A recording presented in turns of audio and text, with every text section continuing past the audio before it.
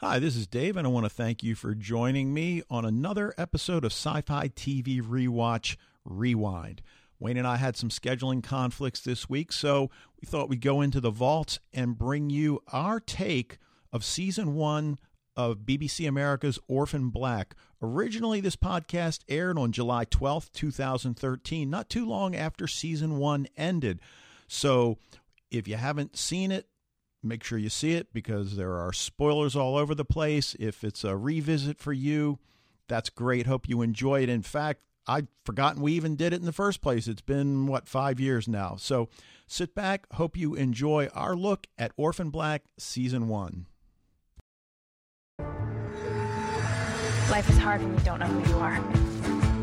It's harder when you don't know what you are. My love carries a death sentence. I was lost for years, searching while hiding.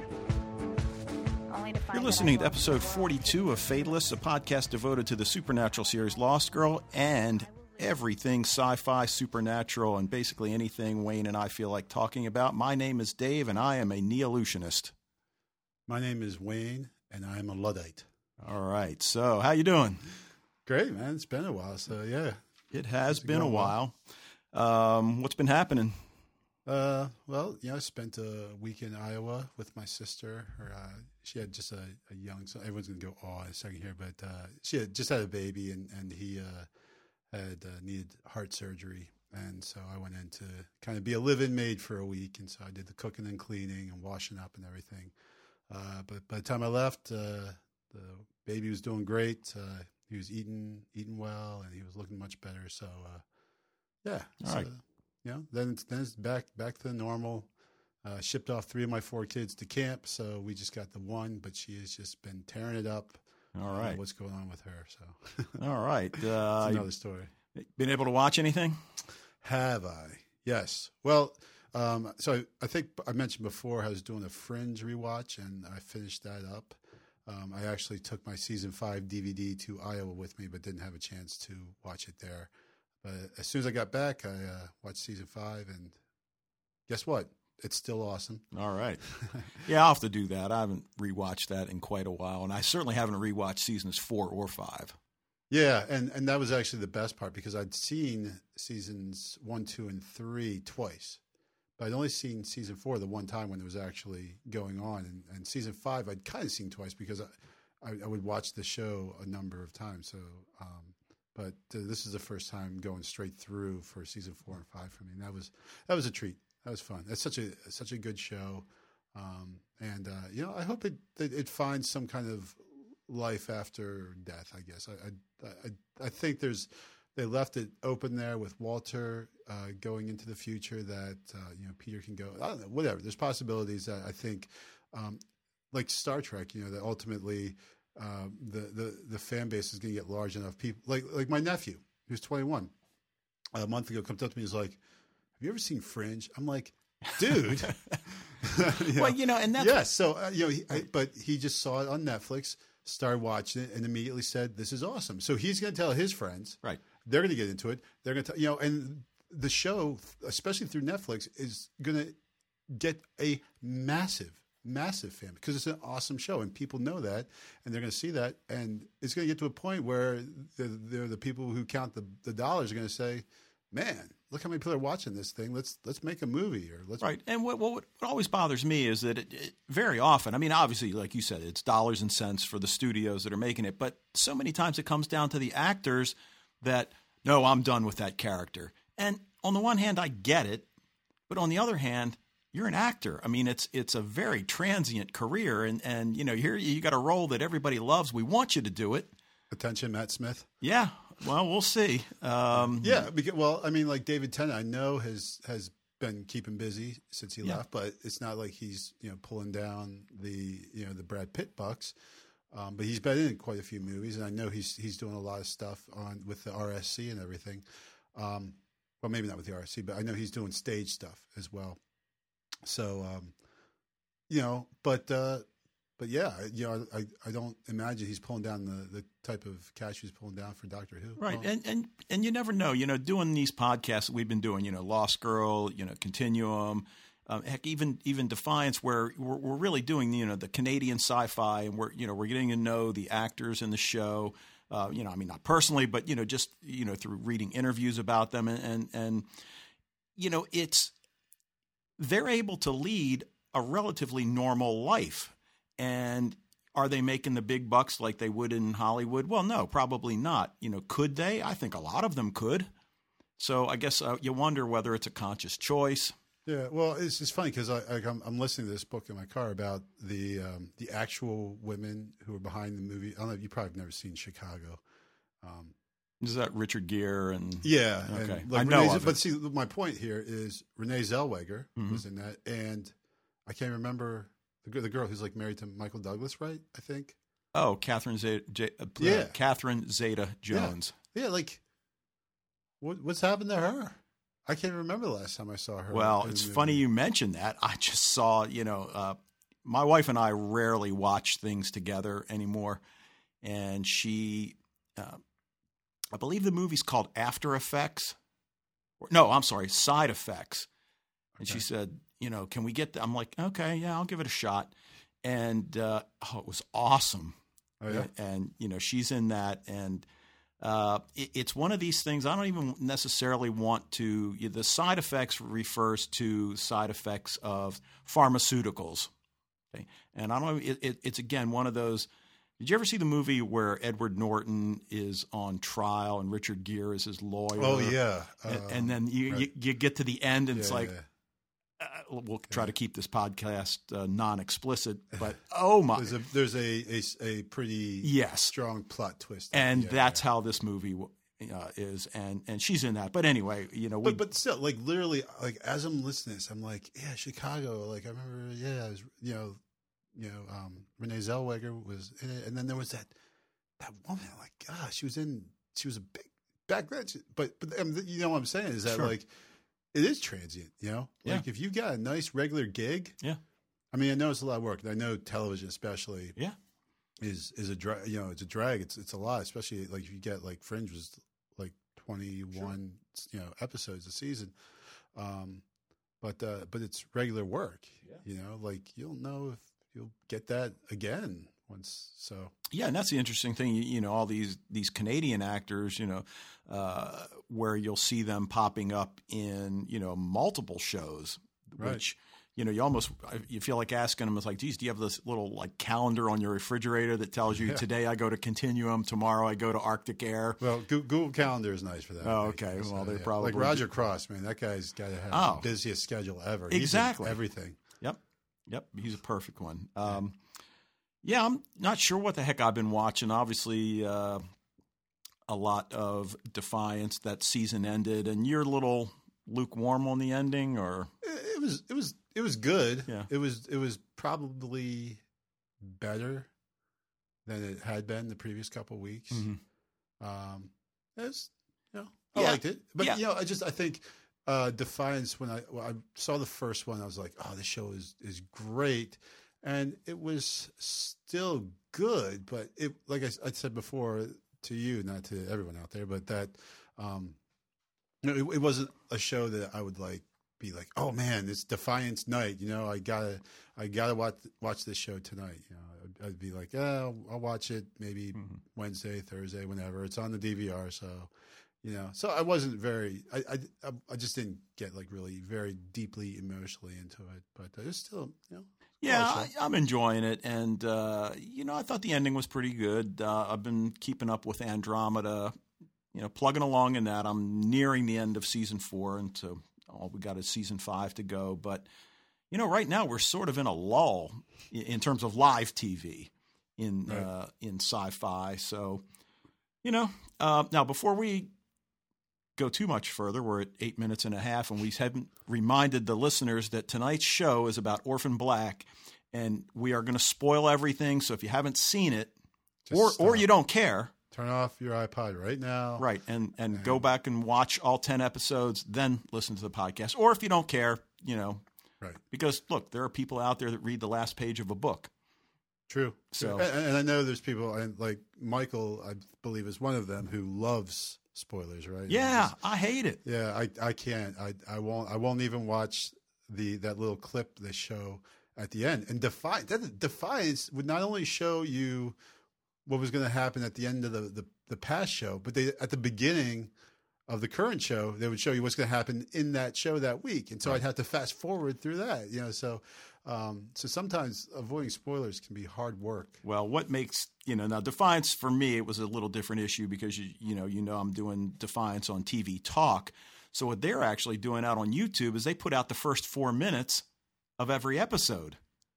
So now in that regard, it was nice because it helped us prepare a little bit. Sure. We had some idea of what the episode was going to be about. But ordinarily, yeah. And that's what was driving me crazy as I was rewatching Orphan Black is that I almost didn't have a chance. A lot of times there'll be a lull in the, between the end of the episode and then next week on Orphan, man, they're right into it. I'm like, no. Oh yeah, right. Orphan Black, yeah, cuts because you think it's still the episode. Yeah. Because there's no fade out or anything. Also, it's like they flip the next scene and because normally you see like the closing credits, right? Yep. Like someone's name pops up and like, okay, here's the part you start fast forwarding so you don't get spoiled. But they didn't do that. They would do the closing credits over the previews for the next week. So yeah, you really had to like go la la la la la la. That's your fast forwarding. But yep. All right. Well, let's get into the news before we go too much further. Right. But once again, if you have not seen Orphan Black, we are totally going to talk about everything. There are some plot points in this show that you will absolutely not see coming. Well, you might see them coming, but you might not. But if you listen, you definitely won't because you'll know it already. Right. So right. You've been warned. In sci-fi news tonight, we're just going to focus on really the biggest event in the sci-fi community, and that is San Diego Comic-Con, which is going to run from July 18th to the 21st. And what I wanted to do is just kind of hit some of the highlights that you and I would be interested in and that we think the listeners would be interested in. And the thing about it is, if history repeats itself, which it probably will, most of these panels will end up on YouTube, either officially or unofficially. So, and apparently, even if it's unofficially, the officials are fine with it and leave the stuff up there. All right, so Thursday. Because you can't, like, if you're watching on YouTube, then you can't, like, walk around in your Luke Skywalker costume. So. Good point. So, all right, now on Thursday, we've got a panel that's going to discuss the 35th anniversary of Battlestar Galactica. Now, you're doing the math there at home. It's the 35th anniversary of the 1978, the original one. Yeah. Obviously. So hosting the panel is if you had to do the math on that one. You're really bad at math. Right. Okay. Now, hosting the panel is Richard Hatch, who was Captain Apollo in the original. Which you actually screwed up on your take 5. Did I? Yeah, because you said he was Starbuck. Oh, you're right. I almost want to do a take 5 where I like correct all the mistakes you made in 2 take 5s so far. Oh. I could probably fill up 5 minutes. Oh, God. Well, there you go. All right. And then Tom Zarek in the reboot. And then several of the directors, and, so I could throw the names out there, Kevin Grazier, but some of these guys, they're either dealing with Falling Skies, Caprica, Defiance, Battlestar Galactica. But the interesting thing, they're saying they're going to be surprise Battlestar Galactica guests who will discuss and celebrate the 35-year history and future of the 3 Battlestar Galactic franchises. So that's what got me, is there something else coming up? I mean, as far as we know, Caprica's done. Blood and Chrome, really haven't heard anything. I haven't heard anything. Past the 2-hour, mini movie or whatever it is. Now, is almost 3 years old now since they filmed it, right? Because they'd filmed it a year before it. Right. Well, so maybe like 2.5 years. Yeah, and I definitely enjoyed it. I mean, that the actor who's playing Bill Adama might not be by the time they get around to making that show. He'll be 40. Yeah, he's not going to look like he's a kid anymore. Right. All right. Now another panel on Thursday is for Sherlock, and Stephen Moffat, who we all know from Doctor Who, Mark Gatiss, who's one of the co-creators, and Sue Vertue are going to be discussing the latest adventures of Sherlock Holmes and his long-suffering, faithful friend, Dr. Watson. So, that's going to be returning for the 2013-14 season. Now, here's a panel I absolutely love, and it's called Not Guilty Due to Zombification, Law and Forensic Psychiatry in a Zombie Apocalypse. All right, so the premise. During a zombie apocalypse, humans are playing by a new set of rules. Or no rules at all. Zombies kill humans, humans kill zombies. humans murder each other, and there are no legal repercussions. But suppose the zombie apocalypse ends, and now people are responsible for their actions. So they've got a panel of lawyers that are going. Well, see, that's funny because that's exactly what In the Flesh dealt with. Okay, it was like at the end of the zombie apocalypse, and the zombies are actually able to return to society, and or what do they call I can't remember the euphemism they called. I can't remember it. It was like the recently deceased or something like that, that wasn't it, but it was something like that. But yeah, the whole show is dealing with the undead trying to reintegrate into society and everything. Well, they're going to have a mock trial as well, so it just sounds really cool. Hopefully, that will end up on YouTube. Yeah. Now, on Friday, there's going to be a Defiance panel. And Grant Bowler, who plays Nolan, Julie Benz, who's ex-mayor Amanda Rosewater, Jamie. Yeah, but I won't spoil it, but I imagine she's going to have to resume her duties. Yep, Jamie Murray, who plays Stama, and other cast members are going to be there to discuss the overwhelming success of Defiance, the show and the game, and share exclusive details from the second season. I mean, obviously I was paying attention to the numbers, and the numbers were pretty good, but they weren't through the roof. But apparently, and from things I've read and talking to my younger, informants who actually play the game, they say the game's pretty cool, and that there apparently is a huge fan base for the game. So we'll see how that goes. There's going to be one for Helix there, which is Ronald D. Moore's. Right. In fact, I was watching the last episode of Defiance last night, and they had the trailer for Helix. Okay. And I was just like, right. Come on, tell me it's starting like next week, right? Nope. Like, when's it starting? Like 2014, is it? Yeah, I believe so. And that's going to be on Sci-Fi Network. I was just thinking, like, why? I mean, I know why you're showing. It's the same reason why I watched Orphan Black, because BBC America started putting out Who Was Orphan Black like half a year before the show came out. So by the time it really came out, I really want to know who Orphan Black was. Right. All right. Now, the next one, again, and I'm just going to throw this out there, but Wayne and I haven't, this is not etched in stone, but we think our next show is going to deal with zombies. Yes. So there's going to be a Walking Dead panel. And I don't know who any of these people are. You watch Walking Dead, sure. Correct? Give me the names. These are the stars: Andrew Lincoln, yep. Norman Reedus, Stephen Yoon, Daryl, Lauren Cohan, Denai Guerrera, David Morrissey. Actually, I know who he is. Yeah, you know Scott Wilson, Chad Coleman. He's the governor. He's the big baddie. Executive producer and showrunner Scott Gimple. Robert Kirkman, on and on and on. But they're going to discuss the record-breaking third season of The Walking Dead, what they've got to look forward to in season 4, which will debut this fall on AMC. So I can almost guarantee this panel is going to end up on YouTube somewhere because it's so huge. All right. Now, X-Files creator Chris Carter is on a panel. Okay. And they're going to discuss the 20 years of the X-Files, the new season 10 comic, and apparently they're going to be a surprise guest or two. And I know from past YouTube panels, David Duchovny and Gillian Anderson have shown up before. And the only problem, Wayne, is they're just gonna tease us. It's like they're going to tease you. So David, I'd love to do the show again. And it's like, Gillian, oh yes, I'd be, and. So anyway, they just string you along. Yeah. Now there's going to be a Haven panel with Eric Balfour, Adam Copeland, Lucas Bryant, and new cast member Colin Ferguson from Eureka.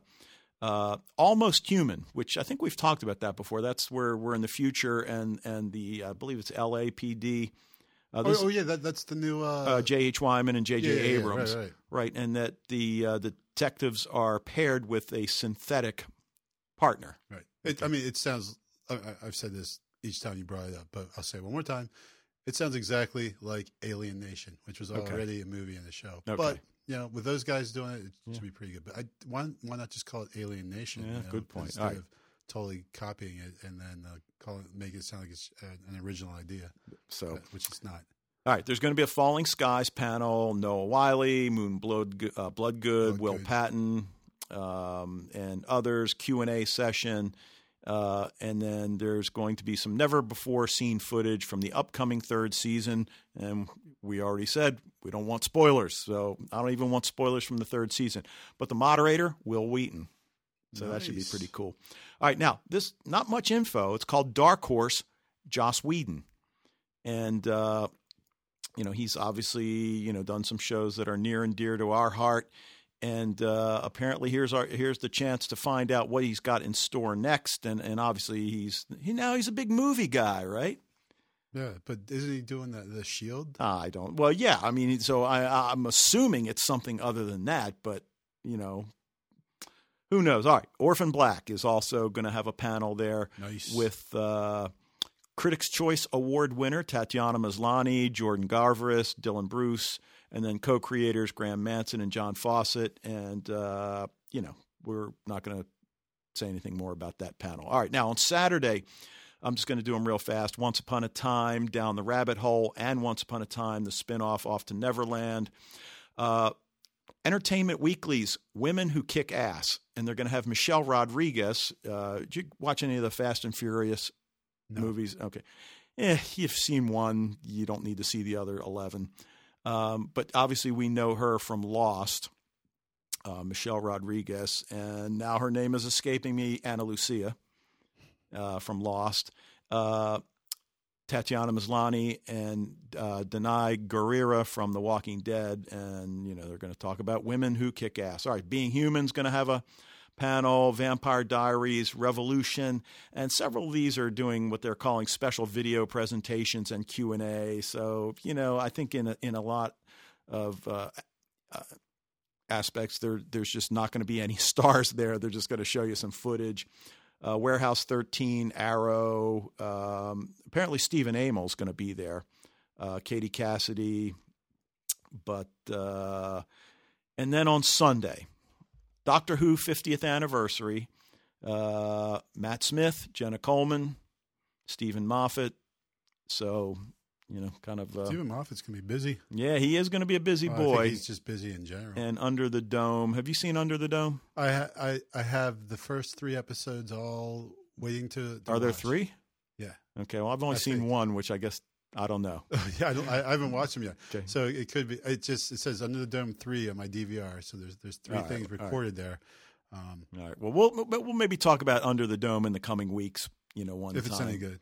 Well, or even talk about even if it's not any good. Yeah, that might even be better. If it's not maybe good. We'll talk about a couple shows. All right. So let's get into some Orphan Black. And obviously, if you've seen Orphan Black, you know that the core of the show deals with cloning and clones and a lot of the ethical implications. So, in tonight's Project X, Wayne's going to take a look, I think, at some of the science, right? Absolutely. All right. So I've been poking around trying to find out, you heard like genetic engineering and you see this stuff on TV all the time. I was trying to figure out if, trying to, kind of separate the science fact from the science fiction.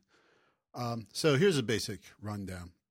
There's like 3 different types of genetic engineering that they do. So you got somatic cell manipulation, which is the cells that do not pass DNA on to the next generation. This is what they call like gene therapy. So this was what they just would change the individual. It's nothing you would pass on.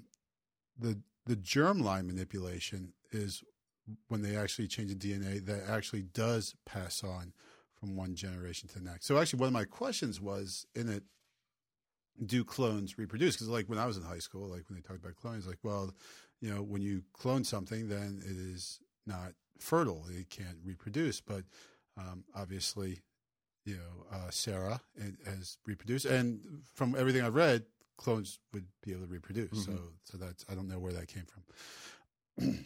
Well, you were in high school so long ago. Right, yeah, right, long ago. Back in the future. Anyway. But germline manipulation is still in the realm of science fiction, actually, from my source I saw, but just barely. So they're getting close, apparently. This is what a lot of the scientists who are working with it.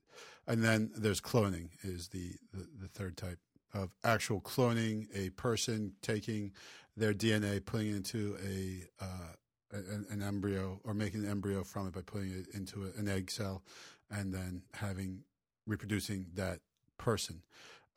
Though it's funny that with the and you would have a near genetic copy of another person. But the key, as we've seen here in every science fiction show, from the Boys of Brazil to Orphan Black, is that there is nature and then there's nurture, right? That the people grow up. So how do we have a Helen and how do we get a Sarah? They are exactly like they're the exact same DNA, but two vastly different people.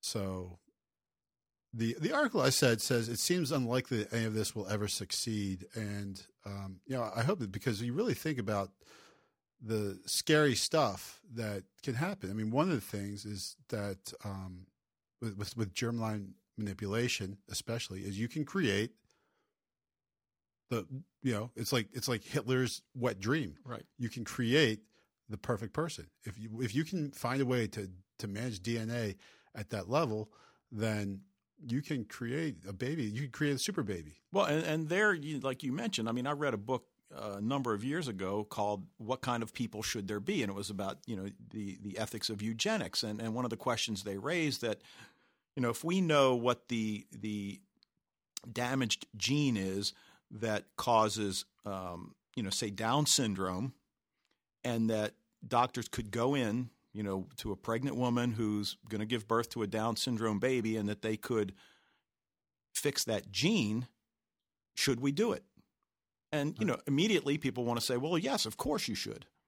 But then you keep taking it a step further. Okay, well then, but they'll also know that, okay, we can go in and manipulate the gene that will produce blonde hair and blue eyes and things like that. And then, that we just have to be careful. And I think that's one of the things that, they're exploring here, is that, you have to be careful.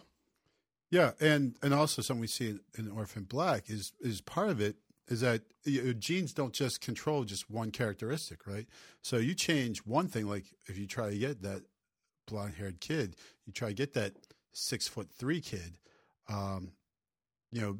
there might be other consequences. And so we see with the clones, and some of them are suffering from health problems. They have severe health problems. Helena's mental instability, the people at Neolution attribute that to an aberration in the DNA, but probably that's because of how she was brought up. Right? Like that's probably the more nurture, not nature. So that's another thing, is that once we start mucking about, we have consequences, and that's always with science in general, right? I mean, from Oppenheimer is classic example that if we just look at what's right in front of us, and that's the problem with when science doesn't merge with morality. Yes, you're a scientist and you can solve the problem at hand, but by doing so, are there larger implications that we don't know about?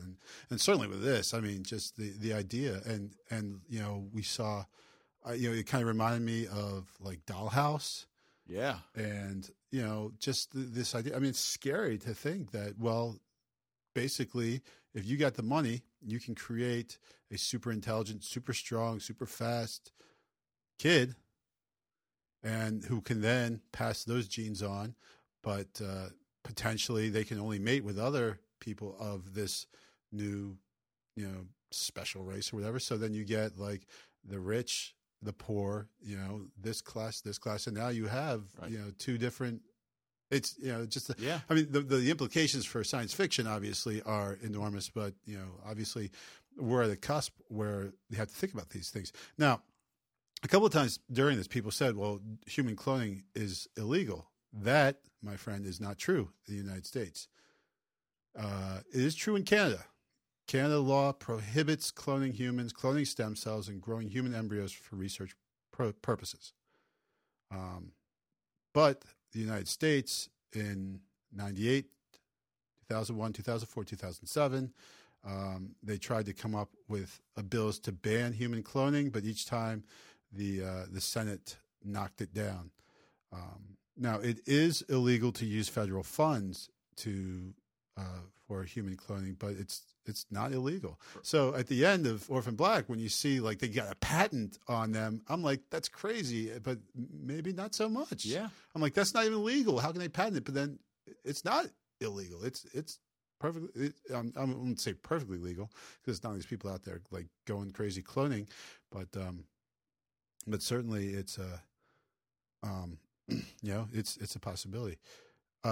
Though we do live in one of the 13 states that has banned reproductive cloning. The great state of Maryland is in there. And also Maryland is one of 3 states that prohibits the use of public funds for cloning as well. So, okay. Yes, I guess. All right. All right. So, this show can go anywhere, but, all right. So is that, that's else it, on basically. Yeah. All right, It cool. was really interesting. I'm glad I decided, took this on for Project X because I learned a lot of, All right. So Wayne and I are here to talk about season 1 of Orphan Black, 10 episodes. And, we've gone on record, we love the 10 to 13 episode season shows. And this was no exception. And, like we said, it raises issues about the moral, ethical implications of human cloning. But also, the whole issue of personal identity, search for self, which, it can be that trite literary theme. And yet in this case, it's anything but. So, all right, so here's what we've got. And then I'll let you open up wherever you want to start. But, we've got basically 10 clones that we know of. Okay, we've got Sarah Manning, who's our main character, small-time con woman, origins in the UK, right, and was brought over to North America. And I'm not really sure if we've, in the opening episode at the train station, you hear the conductor saying something about train to New York. So are we in the U.S.? Well, like a number of people have noted that there's some scenes where they have Ontario license plates. Yeah. And, Felix does say human cloning is illegal. So okay. All right. But I know that they want it to be like nowhere and everywhere. Right. But, All right. So we know. And so we've got 10 clones, 5 dead or 5 are dead, 5 are alive. We know 4 from North America, 5 from Europe, and 1 undetermined. So we've got Beth Childs. Hold on. I'll run through them. Okay, so we've got Sarah Manning from the UK, who's very much alive. Beth Childs, Canada, dead. She was the detective that obviously that Sarah assumed her identity. Allison Hendricks, our soccer mom from suburbia, Canada. We have Cosima Niehaus, the biologist.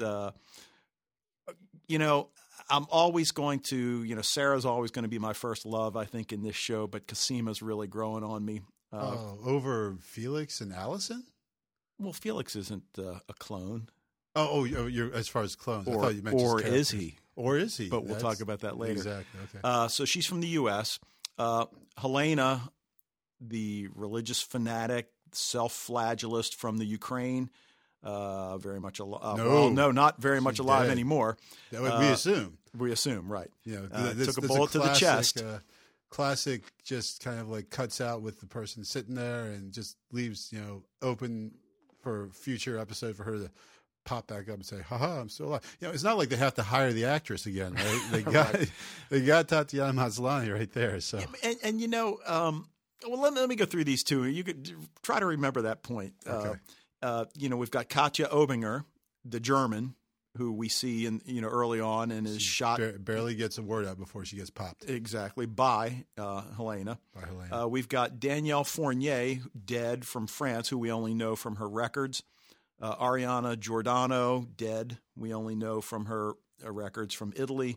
And Janneke Zingler from Austria, also dead. And again. But, getting back to that, it's like it always amazes me, these oh, so-and-so's a great actress. What a great job. She did the accent. And, Meryl Streep. I mean, it just grates on my nerves. She does an That's accent. That's right. I forgot you don't like Meryl Streep. Oh. I'm like, So what do you got against Meryl Streep, man? So here you've got Tatiana Maslany. Yeah. Okay, she's doing an English accent. She's doing a North American accent.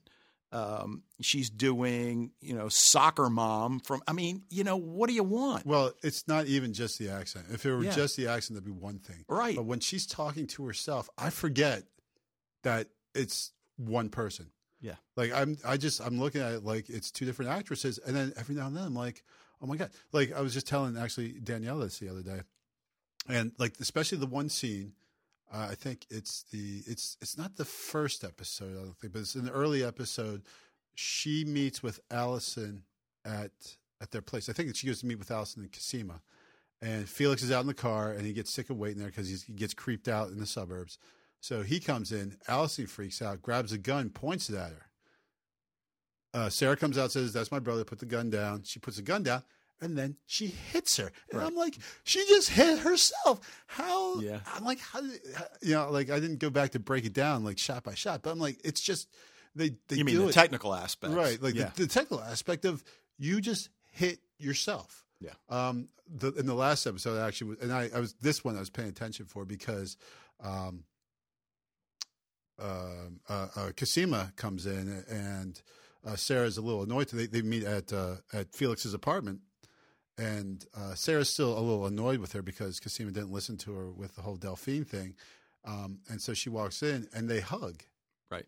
And see that one I figured out because you can see them starting to reach for each other to hug.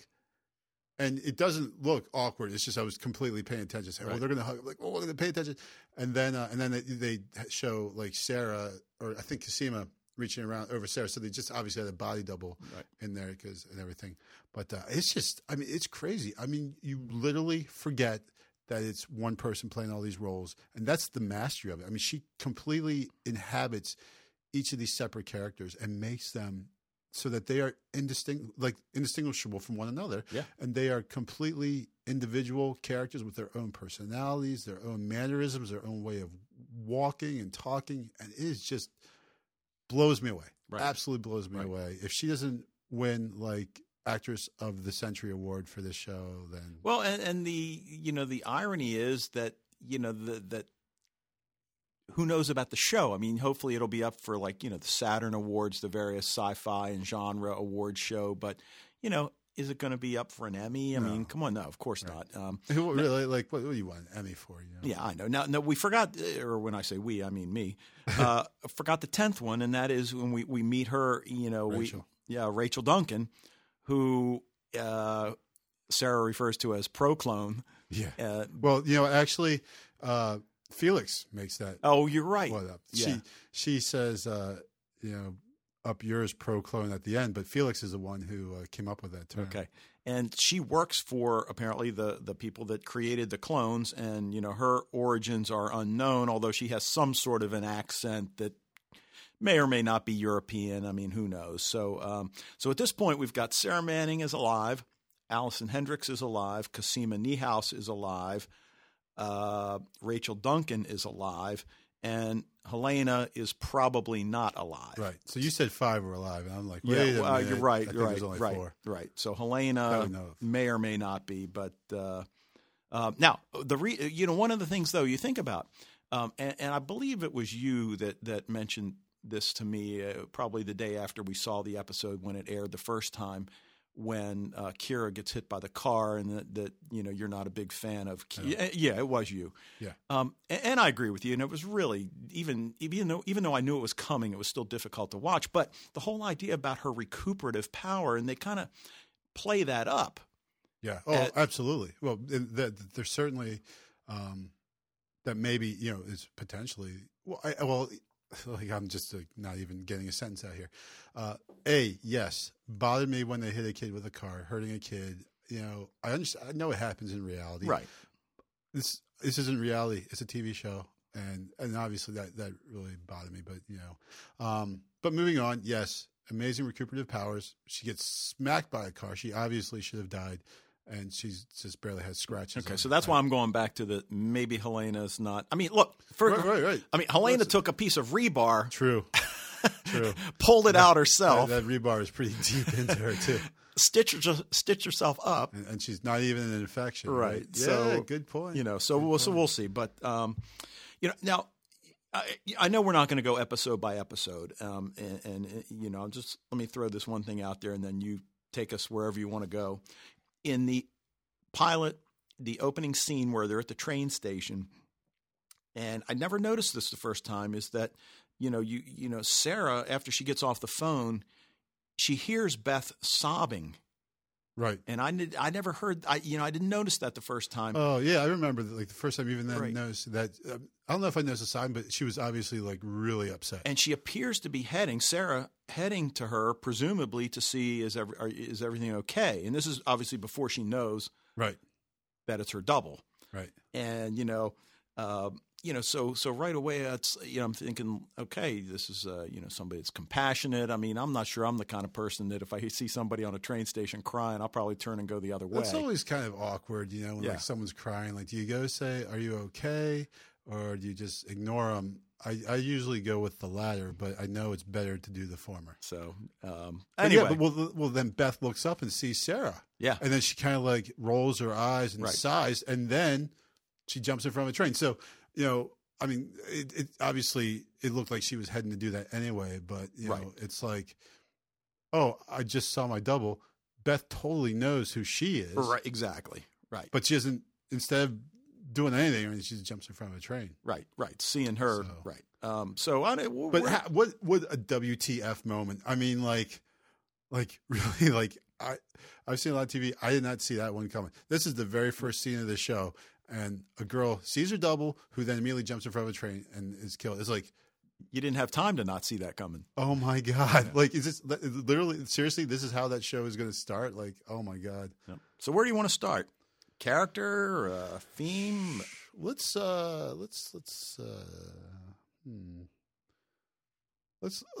try theme at first, and if there's any characters that we don't cover, we can.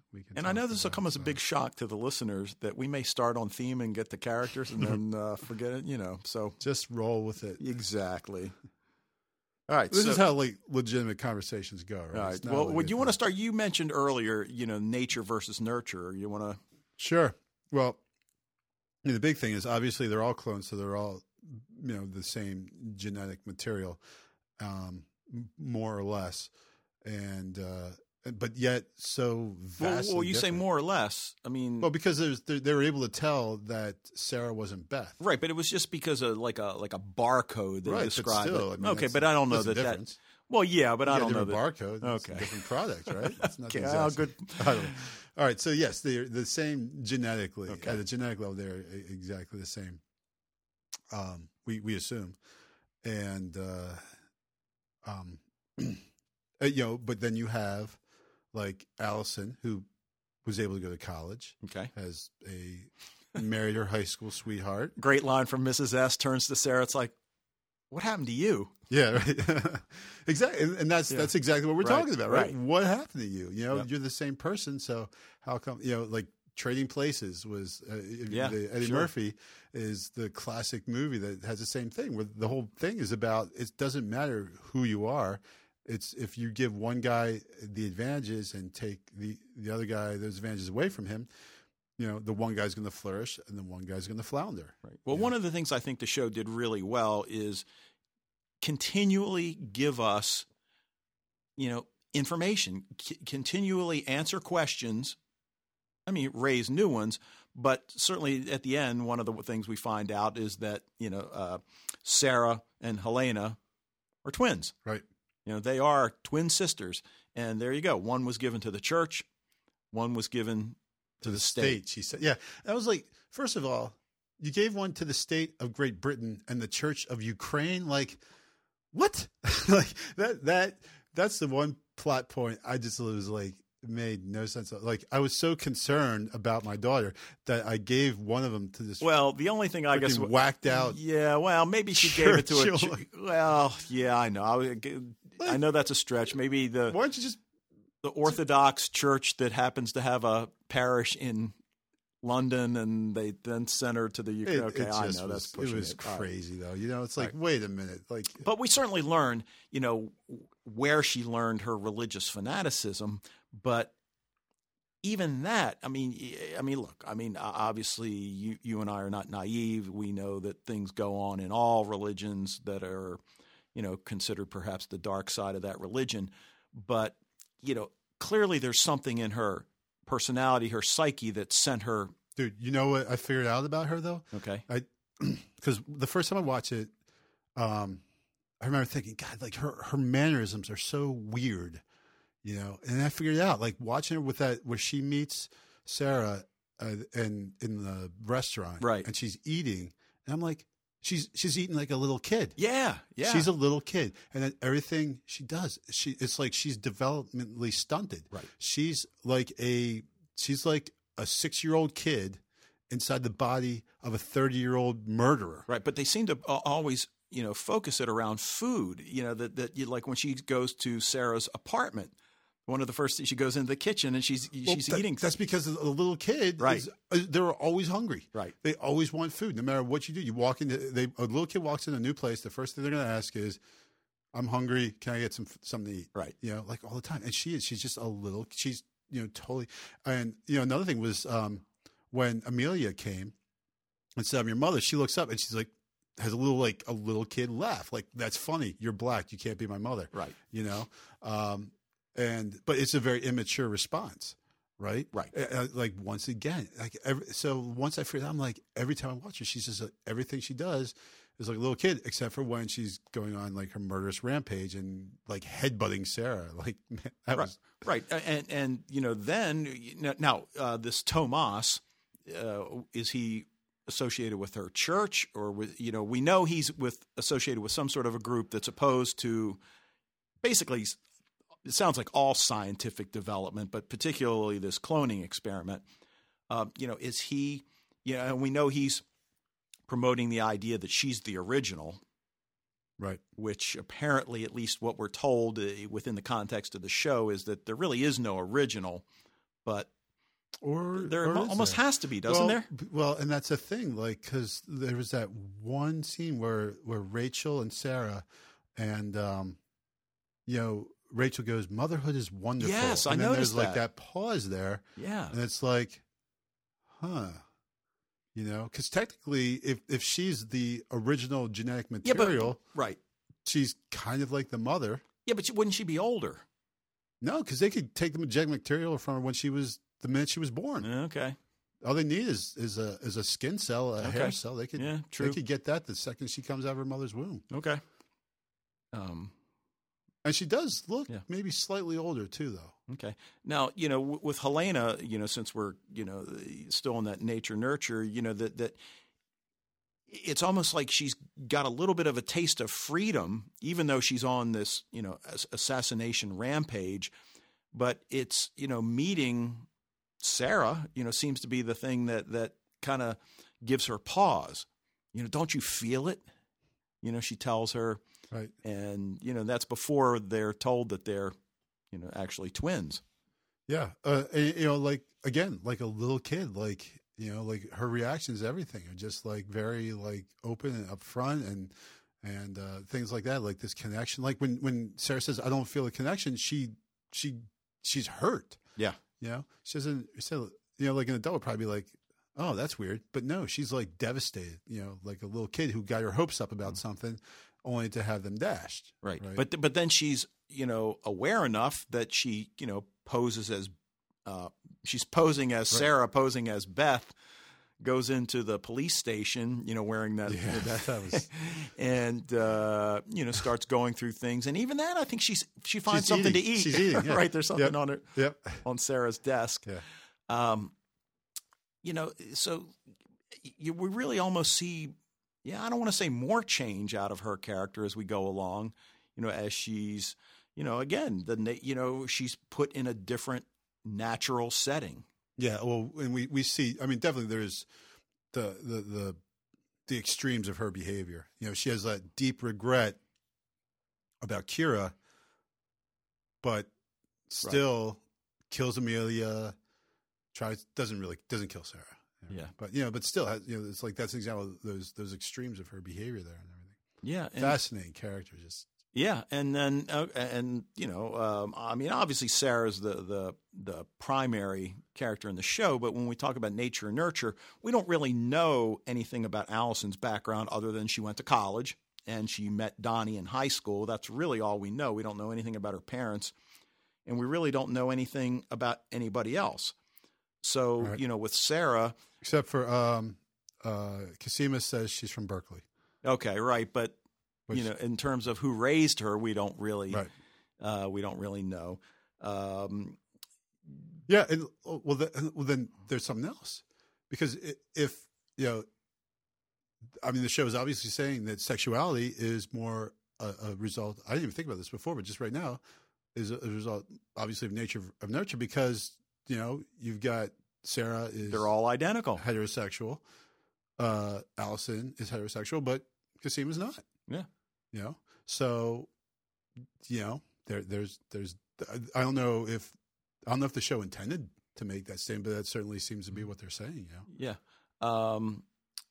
Which I'm not sure I agree with that necessarily, but right. But within the context, certainly there are aspects of a person's sexuality are brought about by how you're raised. But I don't know if you could be raised to be gay or raised to be straight. Right. There's kids raised by gay parents who are completely straight, and kids raised by straight parents who are gay. So, I don't know. And maybe that might be something we find out in season 2.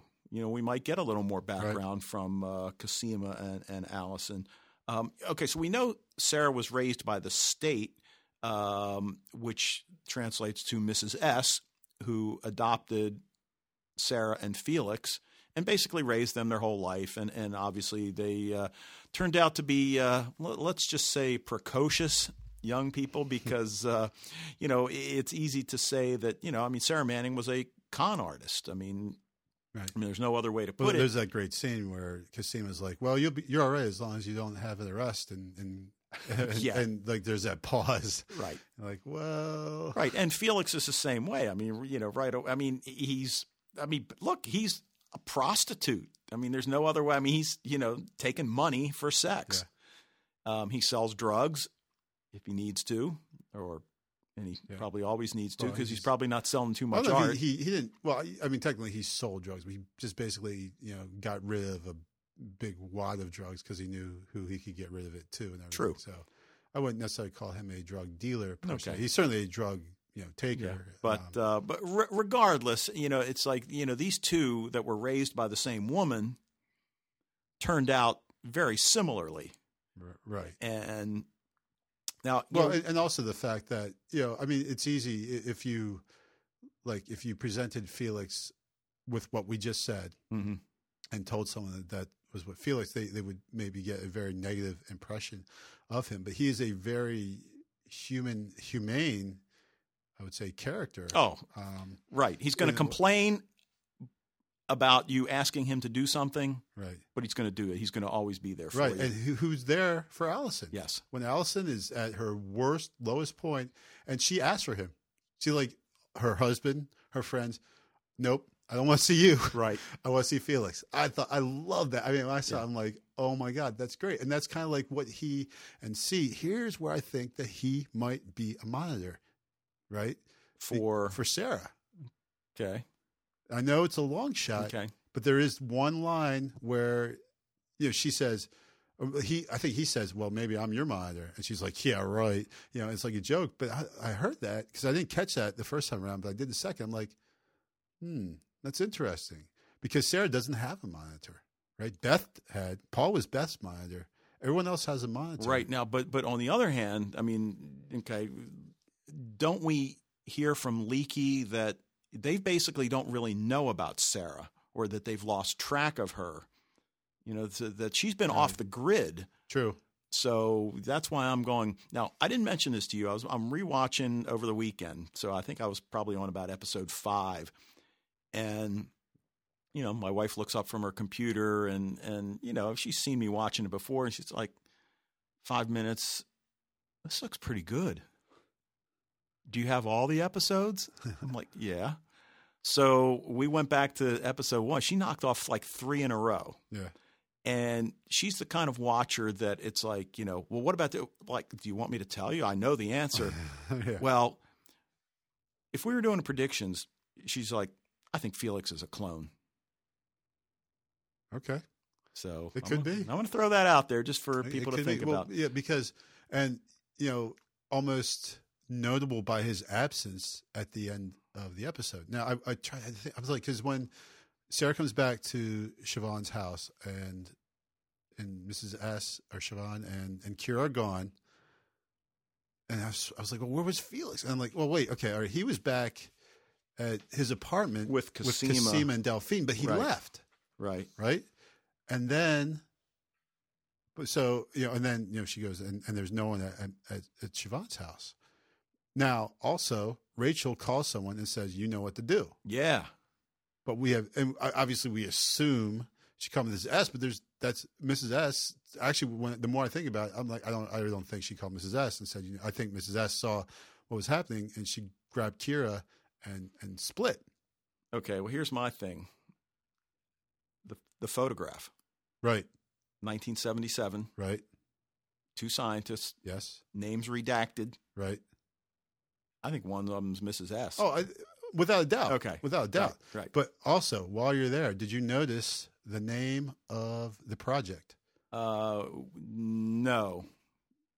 It was called the Leda Project. Oh, okay. Oh, you were mentioning, yeah, go ahead. That's good stuff. So Leda is a character. So the project that apparently was started back in, was it 78? 77. It was that was the date of the picture. Right. Professors Blank and Blank, Project Leda, July 22nd, 1977. So the clones are about 30. So if we're assuming that it's taking place in 2012, 2013, this is about 5 or 6 years before they were born. And their birthdays were all 1984, right? I think. So they're still almost around 30. Okay. All right. But at one point, someone says, I think Allison says I'm 30 or something. Yeah. Someone says they're 30. So, okay. So maybe slightly in the future. Right. So again, still before they're born, though. Okay. Certainly before the clones are born. So Leda is a character from Greek mythology. Zeus is up in Olympus, sees a hot chick, swoops down in the form of a swan, and impregnates her. Leda then goes home and gets with her husband, who also impregnates her. So 9 months later, none the wiser, she gives birth to 2 sets of twins. On the one hand, a set of boys, Castor and Pollux. On the other hand, a set of girls, Clytemnestra, and, you guessed it, Helen of Troy. Helena, right? Okay. So, So obviously all these kids go on to great renown. Helen as starting the Trojan War, right? The face that launched 1,000 ships. And then you think about it, the face that launched 1,000 ships. Well, they all have the same face, right? Okay. And in fact, that when Allison, that's one of the first things she says to Sarah. That would lend credence to her being the original then, Helena. Well, no, because Leda would be the original, right? Leda would good point. The twins. Okay. And then Clytemnestra. Leda, Rachel. Okay. Right.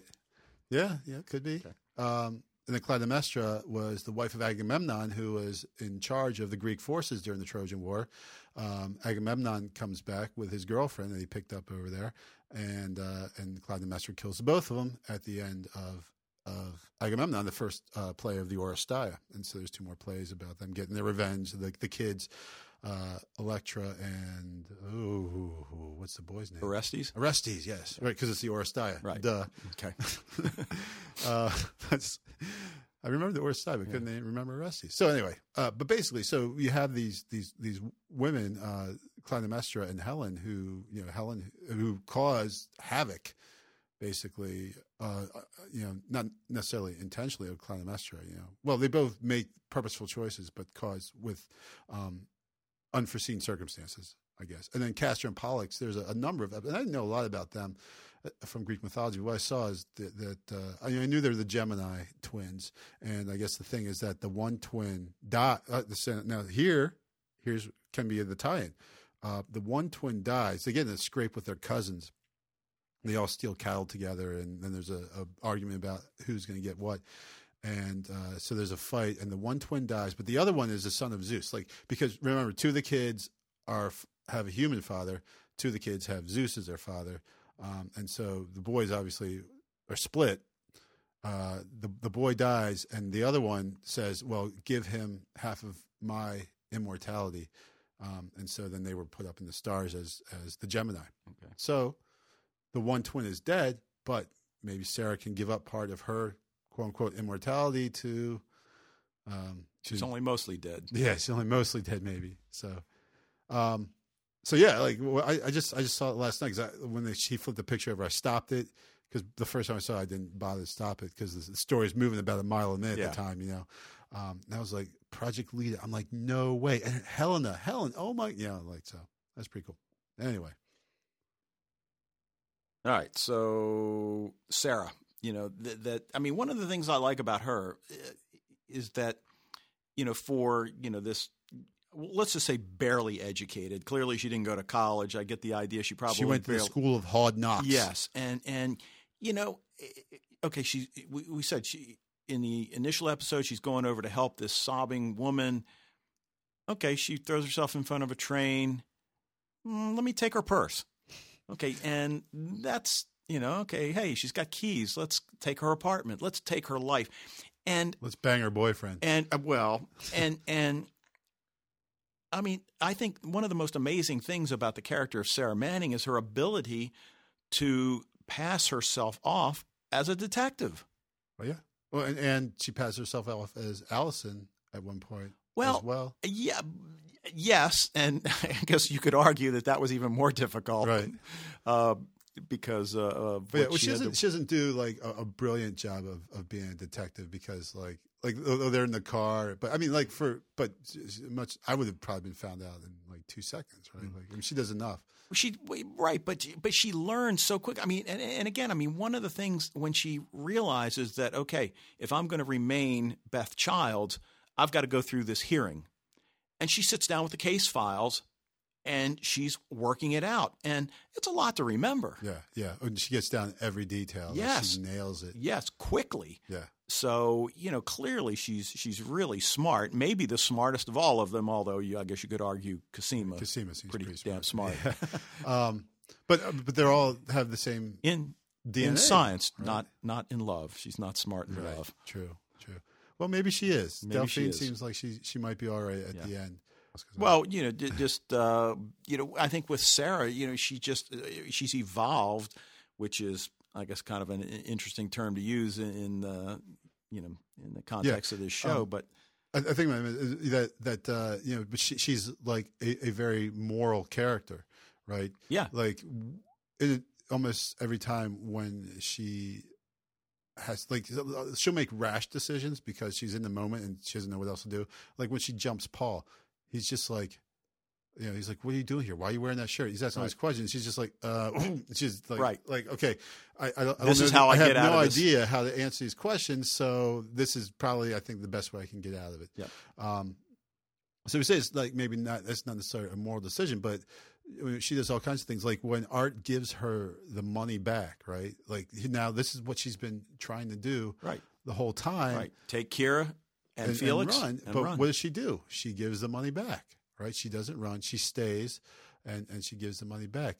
And there's just like Helena, obviously she's a threat, but time after time, a number of times she doesn't kill her until she does. Well, and I think a lot of it, and one of the things you notice, like you had mentioned the hugging from a technical aspect, but you see like one of the scenes that with Kira, where Kira just instinctively realizes that, yes, Helena's bad, but that she, at her core, she's just this, damaged, and she goes to hug her, and you see Helena, I think it was Sarah going to hug her, and it's kind of awkward, but it's almost like she hasn't had that physical contact. Oh yeah, ever. Absolutely. Right, absolutely. And that it is unusual. I did note that when she meets Allison, she instinctively knows that Allison's not Sarah. Right.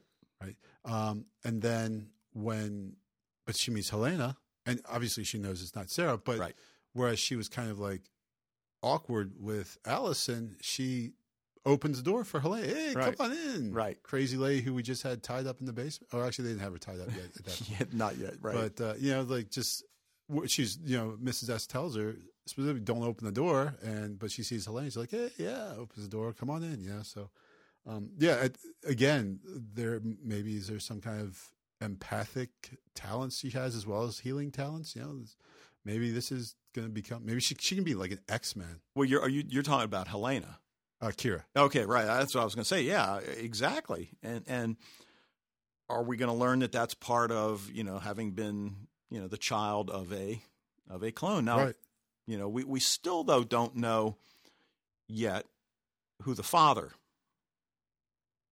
Well, they don't necessarily need a father. That's the thing about clone, because you just need an egg and then the genetic material. Right. And so there's not a father, but there is. Right. The couple was probably, then she realized they were scientists. Yeah, there's probably an original person who, like I said, at this point, I suspect is Rachel, is the actual just regular person who they, probably unwillingly took genetic material from that person to create the clones. They don't need a father per se, though the original would have a father. If there is an original, maybe the Leda project was but I doubt in 1977 that they would have had the technology to create from scratch the DNA.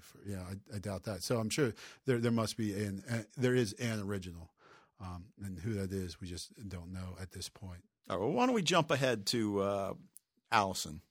Okay. Since nature versus nurture, I mean, this is before we do, I remember what I was going to say before, because this is a funny thing about watching it the second time when you're talking about her memorizing all that stuff. That was like the second episode, I think. And when I saw it, I'm like, God, I thought that was much later. So you had mentioned before about how they answer questions so quickly on this. There's so many times during this, I'm like, that doesn't happen for like another 3 or 4 episodes. But no, it's just because everything happens so quickly, a problem comes up, an issue is raised, and then it's like resolved or answered to some degree soon thereafter. Yeah. It's a lot of times it happens within one episode. So anyway, that's what I meant to say before. Well, right. And okay. So, so Allison's the first one that she really meets. I mean, obviously she met Beth, but she didn't get a chance to speak to her. So she, we're introduced to Allison Hendricks. I like the fact that they spell Hendricks with an X. The soccer mom from Canada, and that's a pretty funny scene when she first meets her at the soccer field, and she's cutting up the oranges and just doing all the. Well, as we see later, that Allison has this kind of penchant of making everyday objects threatening. Yes. And so she's like kind of waving it. She's not really menacing. Did we do a segment on that one time or something similar? I think we did talk about it because of the scrapbook torture scene there, which actually, I noticed something with that scene this time, and this was freaking hilarious because like your typical torture scene, right? The torturer is going to have these instruments of torture all around, and so they got the person strapped to the chair, right? And so they pull up some gruesome looking knife and kind of like smack it in their hand. Well, she pulls like her fancy scrapbooking scissors, right? And she's like kind of smacking her hand in front of him, like in the second. And if you notice, there were about like 10 other pair of scissors behind her. Yeah, well, that's like my wife does scrapbooking, so I totally I knew like everything that she had, but like the thing she picks up is a pair of scissors that when you cut it, it has like a little jagged, a frilly line or something, like a different pattern and everything.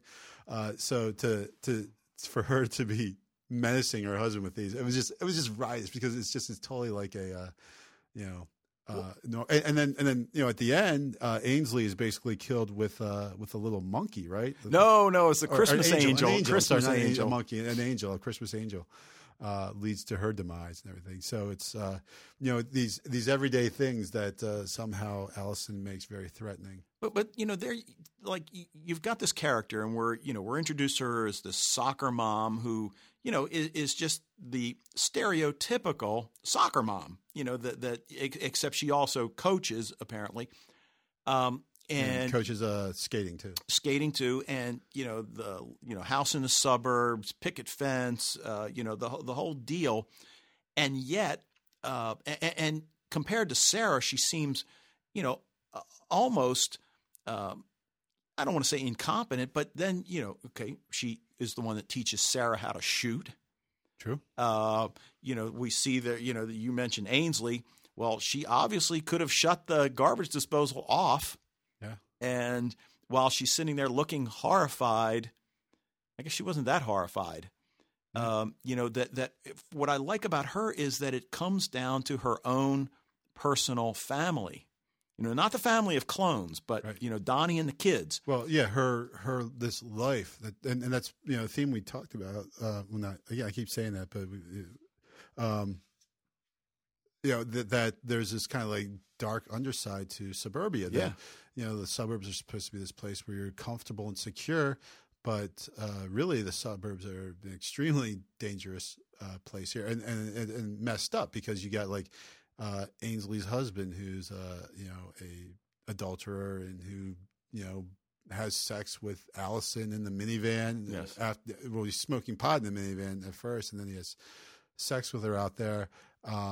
And so Allison, we know two of the clones smoke pot at this point. Right, exactly.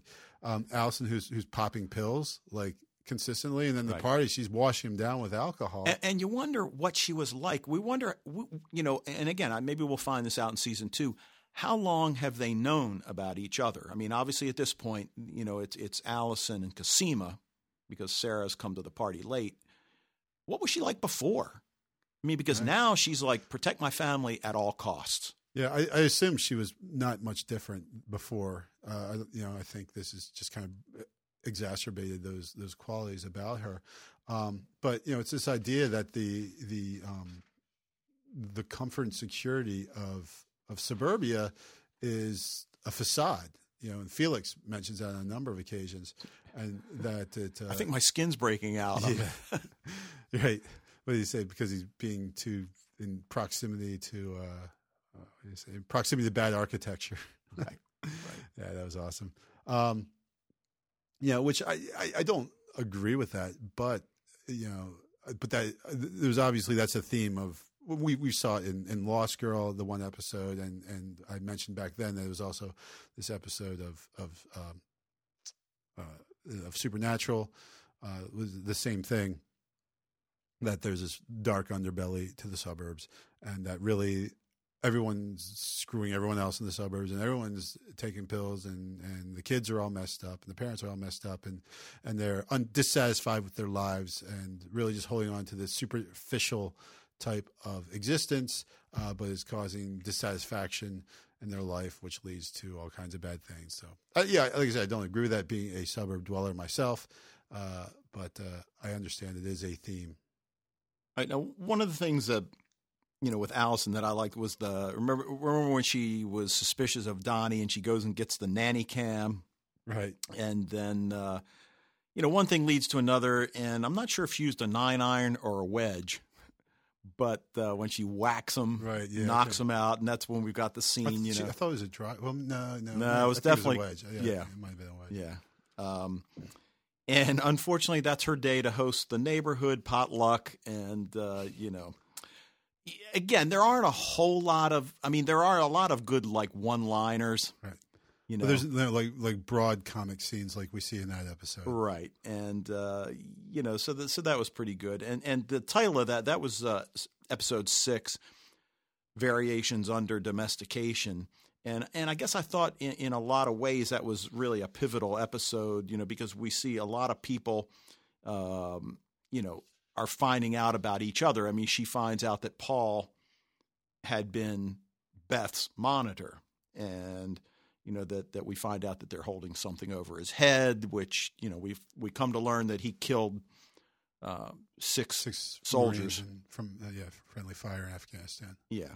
And that, he tells her, so he starts opening up, and at this point we don't know whether he's, lying, whatever, but, that he tells her about Olivier, and he doesn't know what the results are for, and, that sort of thing.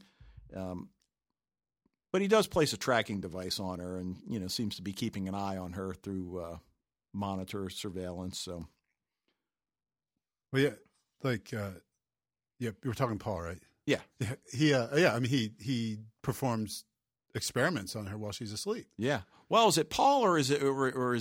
It was Paul. Okay. I think because she says she said you experimented when you were asleep, and he's like, oh well, that was just because it's like weird. She's like brush her teeth, and she that's like one of my reallys, right? Like really, like you're performing medical experiments on someone while they're sleeping. You forget to take out the huge thing in their mouth, the electrode. Yeah, it's like, come on, dude. This is like the first time you've done it.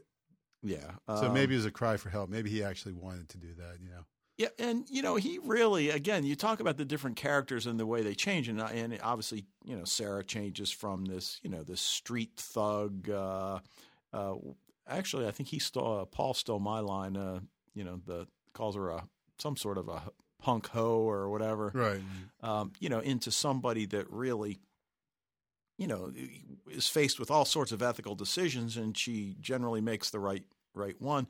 But Paul, he goes from being kind of a douche to, we definitely don't trust him at first, and then we find out like that he was Beth's monitor, but soon after that, he comes in and takes care of Vic.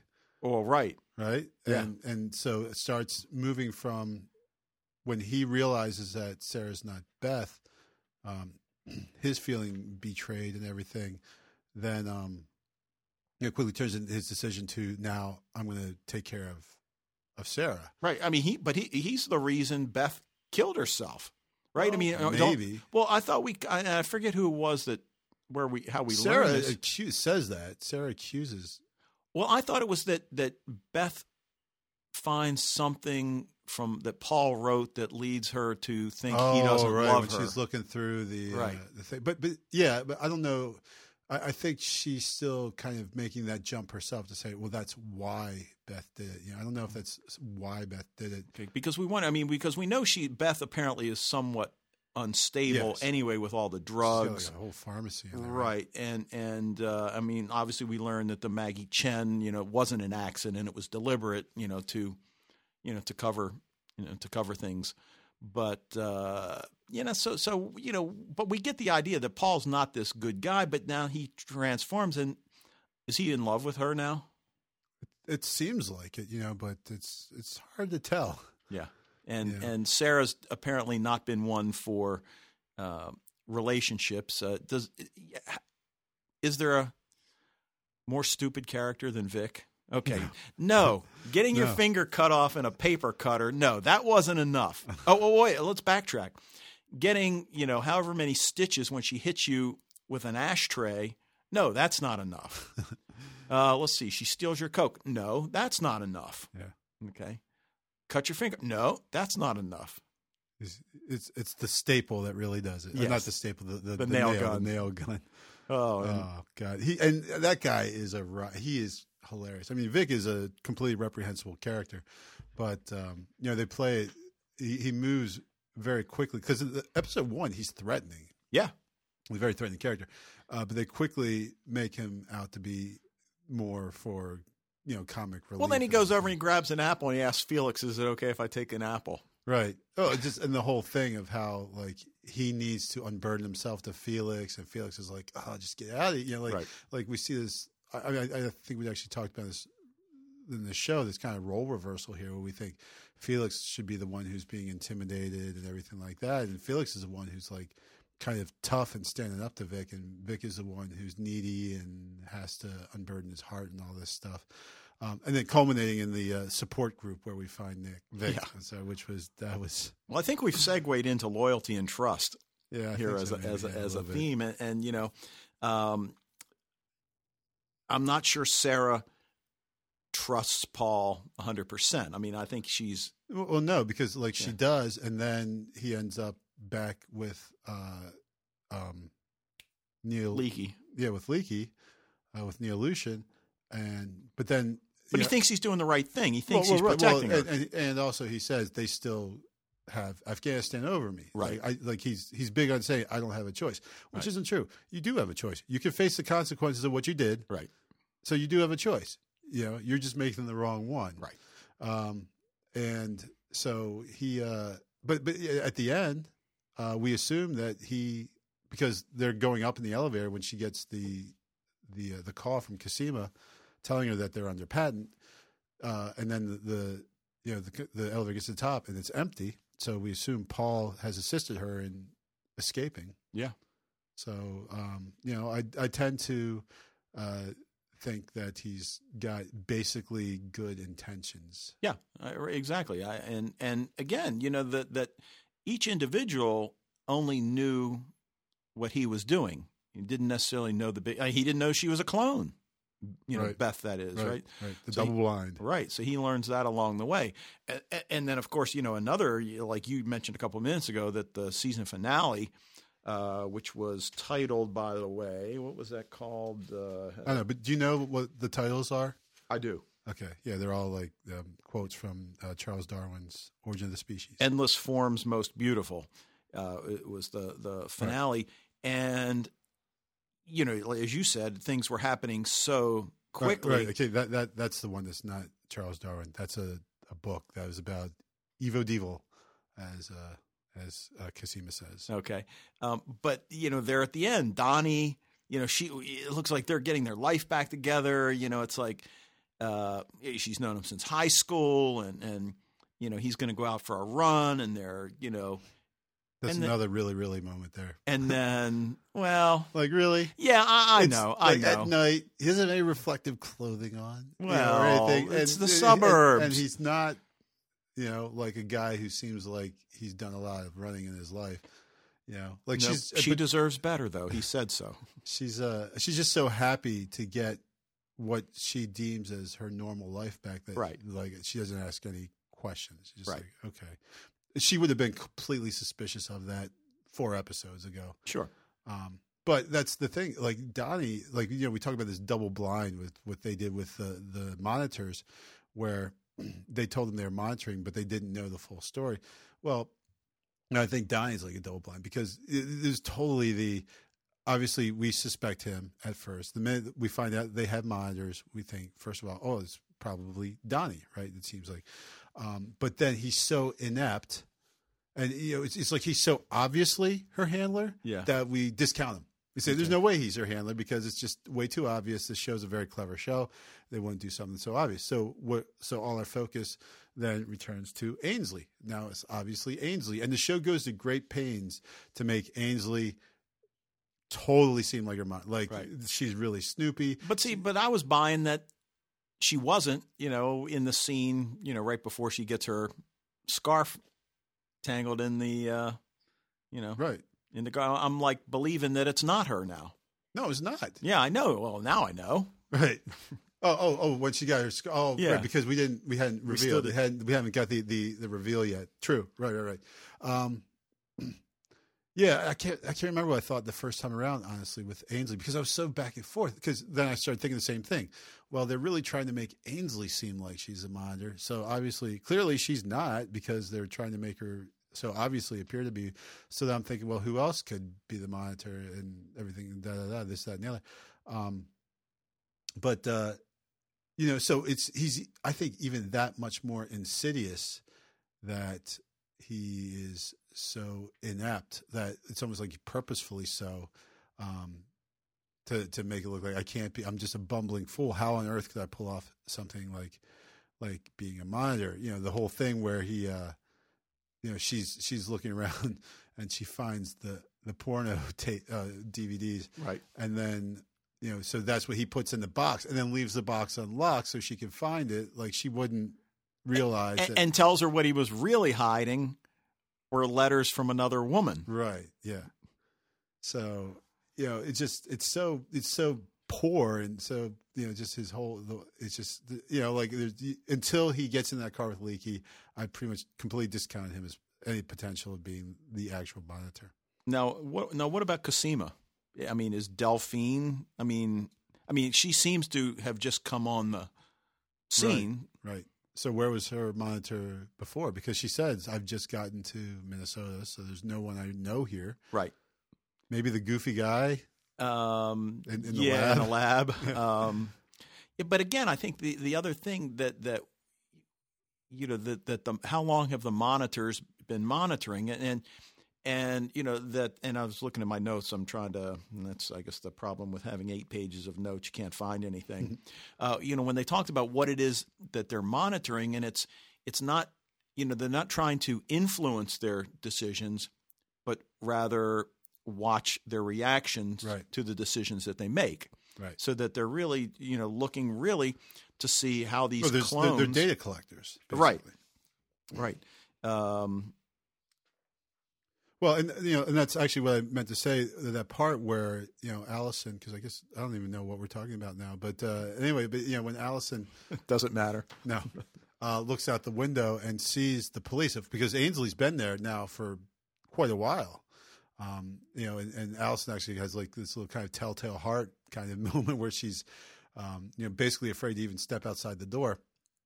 And once Donnie comes back, she looks out, sees that the police are arrived. So obviously the body's now been found. And then she's just like, okay, back to my life. So, here now, and also she's the only one who took the deal with Leakey as well. So she's, again, like you said before, she's just willing to make any kind of sacrifice, corrupt herself and her whatever, in order to maintain this semblance of her life. Yeah. I finally found the thing I was looking for, which was, when Sarah and Paul meet Aldous Leakey, like the little nod to Aldous Huxley, right? Yeah. And he tells them that he oversees the data collection and the well-being of the clones. So, we find, okay, he knows they're clones. He's just, so he's just the data collector. And we learn about Tomas, that, he's part of the group that opposes the science. Maggie Chen was working with him, which is why Beth killed him, and that he wants Sarah to bring in Helena to be deprogrammed. And I guess one of the first things we have to, we're asking ourselves, well, is he being genuine? Does he really want to bring Helena in to be deprogrammed? And I'm not sure. We know the answer to that. Well, my my initial thing is that he's not, right? Well, does he want to? Why? You see, he seems to lie a lot. Well, but why would he want to kill her? Why would anybody, in the is it the Dyad Institute? Is that what it's called? I think, yeah. Why would they want to kill any of the clones? The clones, as you mentioned, they are intellectual property of this company, and that the idea is that they're being observed. So I don't believe he really wants to, harm Helena. He wants to, let's get her under control so she stops harming the others. But and that's where we learn about, the whole idea that the clones weren't directed, only observed. And then I guess it was Allison. Okay, so we need to know, how do clones react when ritually humiliated by friends and relatives, which I guess is a reaction to the intervention, right, which was pretty funny as well. So yeah, that was great. And then of course, as we said afterwards, her then retreating to the bathroom, and Felix is the only person, and she pulls out her pills, and they have that moment where they share a little pill. Yes. What's he say? Like Sharesies. Sharesies. Yeah. Yeah. The whole thing, like, she goes, "You blew the roofer," and all that stuff. Right. It's like, man, like when she. Well, that goes back to the dark side of suburbia, like you mentioned. Exactly, and it's not just Allison. It's everyone. It's the whole community. Yeah. Right. But like in the same episode is when, we see, Sarah goes to the boat, and we see that, we already knew this, but now she sees Tomas has her locked in a cage like an animal. It's like, well, geez, no wonder. Yeah. Well, absolutely. Yeah. And she lets her out, and she says, "You care. You're all I have now." She hugs Sarah. "I love you," and then she gets the gun, and we're immediately we're in fear for Sarah, but no, she doesn't shoot him. She just gouges his eyes out, and then locks him in the cage, which was they always like the eye gouge, man. Yeah. Well, that's what if we there's a good eye gouge in 28 Days Later. We'll have to watch that for next time. Okay. All right. So loyalty and trust. I guess that's still that's a So now as the season is ending, everything's emerging. There's this company that's responsible for doing the cloning experiments. We meet Rachel, who seems to be businesswoman clone. Although we're not supposed to talk about clone, we're not supposed to. It's just a C word, right. Which again, like that's just so in line with Allison's character, is that she doesn't want to face up to reality. She wants to keep things right. You can see her holding her hands over her ears almost. But as they're asking each of the clones to sign a disclosure agreement, that or probably more to the point, a non-disclosure, and that agree to be examined and tested twice a year, non-invasive, according to Leakey, and that that basically we want to continue monitoring you because you are really part of you. Okay, that now. Yeah, it kind of reminds me of the deal Colonel Cathcart offers Yossarian in Catch-22. Like, just want to be your friend, be our friend. Like that's all. You just got to come into the fold, be part of the status quo. And we're cool. That's really it seems like that's what the deal is, you know? Right. Like you just be cool with us, we'll be cool with you, and everything. That's the contract. And like Yossarian, Sarah says, up yours, pro-clone. Well, that's not what Yossarian says. And then of who's left, I mean, in fact, Allison signs it, right? Right. She's the only one. Right. 1 down, 2 to go. Sarah, there is going to be no way, certainly she wants her life back, but yeah. And Cosima, because they dangled the carrot, but the carrot was deleted itself or whatever. Well, it's that intellectual curiosity. It's like what, because they knew that's what she would go for, right? But they didn't.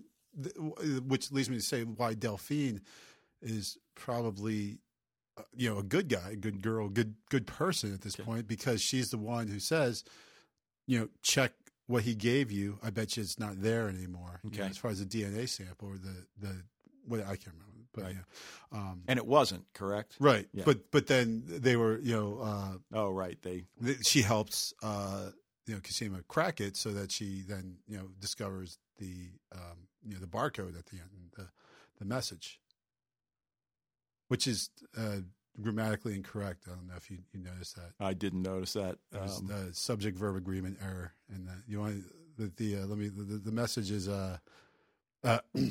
this organism and derivative genetic material is restricted intellectual property. Now, it should be this organism, derivative genetic material are restricted intellectual property. Well, that wasn't your mistake. That was theirs, because I copied it the same way. Right. I'm not saying it's my mistake. I'm saying it's their mistake. Yeah. Oh, okay. Oh, you of course wouldn't make that mistake. Yeah. But I was just, I saw it like the first thing, and this is where being like nerdy like gets in the way, because like, I mean, I didn't notice it the first time, obviously, but the second time, like all I could think is, what? Oh, there's a blatant subject verb agreement there. Come on now. All right, so in episode 6, we're introduced to Delphine, another attractive lab nerd who kind of bonds with Cosima, and they decide that they want to get out of there, do something fun, and they go to a lecture on Neolution by Dr. Aldous Leakey, and so we start learning about the first thing we see are all the people that have one white eye, right? Yeah. And that it's self-directed evolution, and you've probably seen some of those things on, I don't know, National Geographic Channel or whatever. These people that the guy gets horns, and whether it's tattoos or whatever, but evolution at a self-directed pace, and he uses that in his lecture, the example of I think it was Plato. With his hearing was going bad, his vision was bad, and he was limping. And if we could correct his vision, and he'd think we were gods. And obviously, we know that's not the case. But not too much after that, in the same episode, Paul meets Olivier, and at that point, he actually lies about Beth. And he's told don't interfere, and we start to some of the pieces of the puzzle start, making themselves apparent. As long as your subject makes her own choices, there are no wrong decisions. And, so we start to, see Paul starting to cover for Sarah because, he knows she's not Beth at this point, mostly from the sex. Apparently Beth was I think she was described as a cold fish. I believe that's the term they use. Yes. Right, because that was apparently in the reports. But this Olivier has a tail.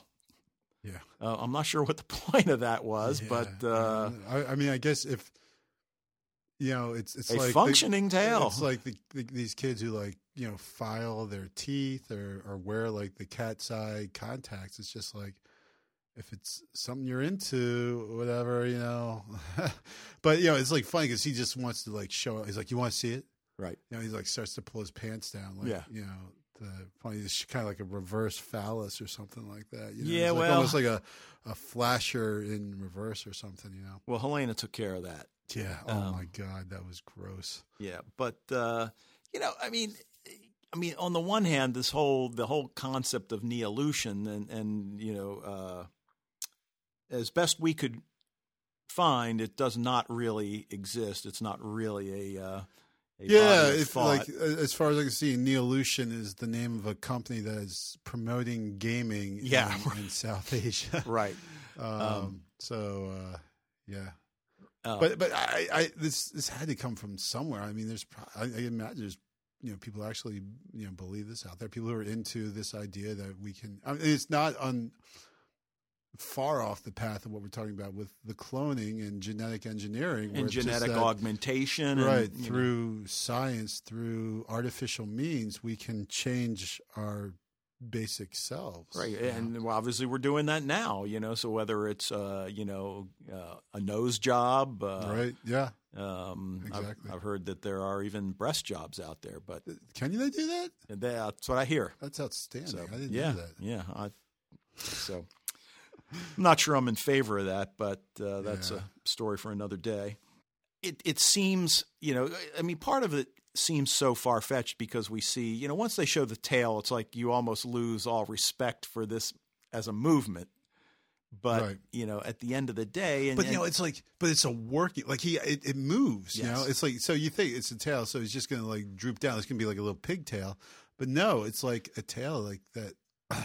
It's just, it's so weird. So, and then just, oh, God. All right. What about Mrs. S? We haven't really talked much about her. Oh, I would love to talk about Mrs. S. I'm going to say something. Maria Doyle Kennedy, back in 1990, 1991, she was just Maria Doyle. Okay. She was in a little movie called The Commitments. Okay. Oh, I saw that. Yeah, about the band. She played Natalie, and I was in LOVE with her back then. So when I saw, she's much older, but she's still very, very quite fetching, But I saw her in Orphan Black. I'm like, oh, that's Natalie. Well, I would have said my first experience but that was my first experience with her was that was in the Henry VIII series, The Tudors. Oh, she's in The Tudors too? Yeah, she's Catherine of Aragon, his first wife. That's right. I actually saw the first 2 episodes of The Tudors, so I knew that. But just her voice is gorgeous. She's beautiful. Her voice is beautiful. She's everything. Irish woman. She's great. It's too bad that we're finding out she's not who she says she is. Right, but that doesn't mean she's bad, And that's part of the beauty of this show. That's what you can see. I think in her as she looks at Sarah. Yeah, you're right. You're right. Exactly, because she's because people who seem bad aren't really like that. And that's what we said with Felix and everything. Because I think she looks at Sarah with real concern. I know that she has a real love for Kira and wants to protect her. So that's why I think. Or does she? I think so. I think so. Okay. I don't think that's playing around. It's one of those things like Sally would like this. I was looking at the looks she gave because I know, watched it the second time around. Right. I know what happens with her. So I'm paying more attention to how she interacts with Sarah and Kira to see if it's genuine. I'm pretty sure that watching this time around, I'm pretty sure she's genuine. That's why when the first time I watched it, at the end, I was like, oh, Rachel called Mrs. S. Mrs. S is still somehow in line with the Neolutionists, and she's taking Kira to bring her to the Neolutionists. Now, this time around, after watching her reactions and her interactions with her family, I'm almost positive that she has taken Kira and has run away to save her from these bad people. Okay. Well, now why she would pick that moment, I'm not. See, that's the thing. And the house was trashed, right? So maybe she saw. I don't know. You see, it's the one thing I thought about, and this is probably unlikely. I think your scenario is probably, much more likely, is that Kira went out the window on her own. Is that, because we've got right, to see. Yeah, right, because you're right, the window's open. So why would Mrs. S, well, if they were being, if the house is being broken into in some right. way. They tearing the house apart to look for Kira? Right. Oh, almost undoubtedly they were. But, was Mrs. S part of that search? Oh. Well, again, I don't think so. I think she went out with, I think probably, I like your idea that Kira went out there, but I think Mrs. S went out there too. That they're home, the bad guys show up, and they get out the best way they can, so they climb out the window and somehow escape. Okay. There, maybe. All right. If we were doing predictions, I think my prediction would be that Kira went out on her own. Okay. Because mine would be that Mrs. S took her. Okay. All right. We will see. All right. So, but by the time that happens, we're not going to remember. All right, and I definitely noticed the things you talked about. The obviously the relationship she's had with Sarah over the years has been tenuous at best, and probably contentious more often than not. And Felix kind of caught in the middle because he, adores Sarah so much, but he also, I think adores Mrs. S for what she gave him. Respects. More so than and so fears as well. And so, things where, just Sarah putting her hand in Mrs. S's hand, as the episodes Well, and then went they on. hug, and there's a lot of little things that happen that show that these two have reconciled, and that as the series progresses, what starts off as obviously very hostile has turned into a pretty close relationship there. And at the end of the day, she knows, at least she thinks she knows, that Mrs. S has Kira's best interest at heart, and she trusts her, rightly or wrongly. But obviously the monkey wrench that's thrown into the mix is at the end with the photograph that we were talking about before, that I think we are to assume that she's the female scientist in the picture, and that is she now part of this, this whole crazy group that they were part of. Right. That we've heard the NIAID Institute mentioned, and then, LIDA, is that what it, the LIDA project, which is probably part of the NIAID Institute. So that it just seems as if she's part of it. And the birth mother, Amelia, was that her name? Amelia, yeah. Nod to Doctor Who, maybe? Yeah. I don't know. That's probably a stretch. That's a stretch, yeah. Although you never know, BBC America, come on. It is trying to get that across, that Mrs. S is not who she says she is. Sure. So, that could be, again, one of the things about these kinds of shows is it red flag or red herring. Yeah. So right, and you can't tell because like I said, I mean, with the whole "Who is Allison's hand" monitor, it was totally, like you couldn't tell with a red flag. The red flag I thought was a red herring, but turned out to be a red flag. Right. And then the red herring that I thought turned out to be the red. I don't know. Whatever. I was all confused because they just flip things over all the time, and I mean it's just so well done. Just how they do that, how they play on your expectations as a viewer, and the conventions of the thriller. They mess with that in order to mess with us a little bit. Which is cool. It's great. I love it. Yeah. Right. Now, are we going to find any more clones? Looking ahead to season 2. I mean, we've got 4 left, and maybe 3 if you consider that Rachel's the original. Right. And just because Rachel said, that thing about 1 down, 2 to go. Oh, well, that just meant about. Oh, right. But we might take that to mean that there's only 3, but maybe they have the others already locked up under contract. Right. True. So right, and we assume that the Danielle Fournier, Yannicka Zingler, Ariana Giordano. I mean, were they killed because were they just killed by Helena? Did she just assassinate them? Yeah, I think we can assume that, but then not. We've got the other thing where someone could have died because they're sick. Right, as we're seeing from Cosima now, coughing up the blood. So, and we already learned that who did we learn died from the respiratory? Because we did hear about that before, that they developed respiratory problems. I can't remember. Okay, but clearly now Cosima is coughing up blood, and obviously not a good sign. Yep. But yeah, I mean, looking ahead to season 2, I mean, there's so many. Look, obviously, where the search for Kira. Sure. Oh, yeah, that's obviously is the main focus. Yeah. Obviously, Paul is going to help her because that's what he does. He's a former intelligence officer. Sure. And does he still work for she hasn't she's still rogue, so to speak. So does he still work for the company? Yeah. He was Beth's monitor, well, I mean, not Sarah's. He helped Sarah escape, so that might put him in an awkward position. But I mean, that's the thing with the show, and we just assume because it's like it's another 10 episode next season, right? I don't know if they've said, but I would think so. I think I read it was going to be. But see, I guess at when you look at the big picture, it's a corporation, and what do corporations like to do? Make a profit. Right. So this is their intellectual property. They don't want, right? That's what Leakey's trying to get across, and I believe him about this. We want you to be safe. Right. You're going to help us make money. Yeah, but you think you just feel like there's a better way they could go about it. Well, like if you really wanted to convince these people that you're interested in their safety, it seems to me that you could make yourself more like believable, more trustworthy.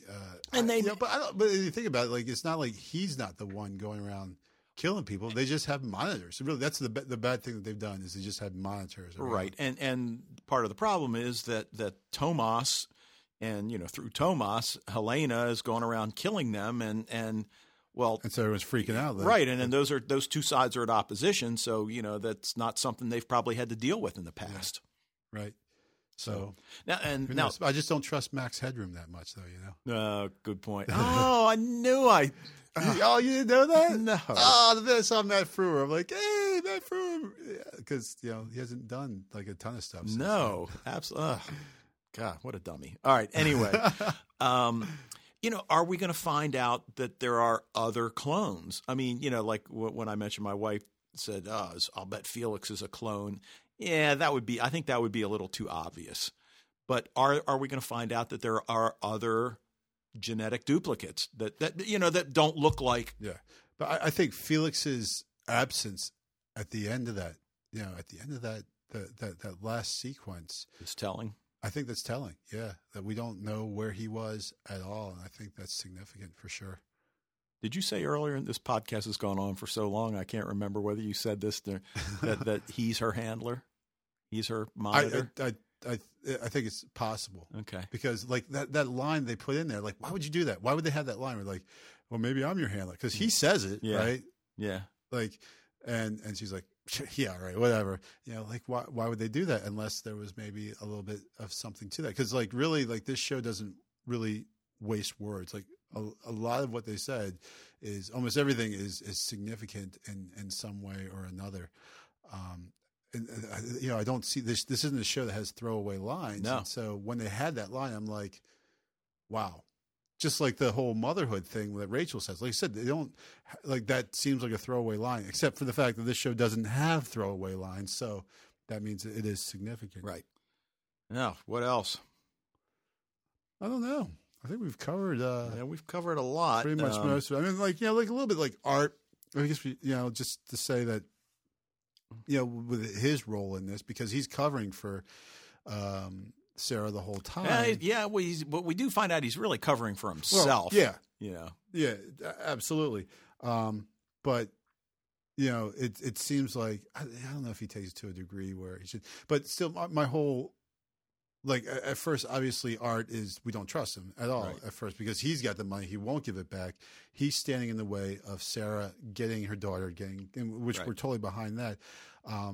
But, then we see, and there's actually, it was funny because there's that scene where they meet like this big open area and they like pull up next to each other in the car and they open up the windows and talk. And then he pulls away.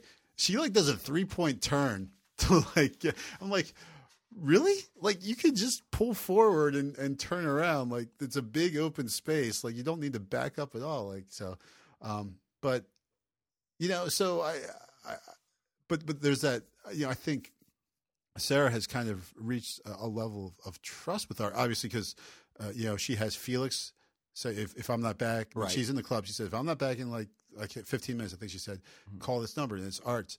And then she leaves a message for Art saying that you're the only one I trust to figure this all out and everything. Right.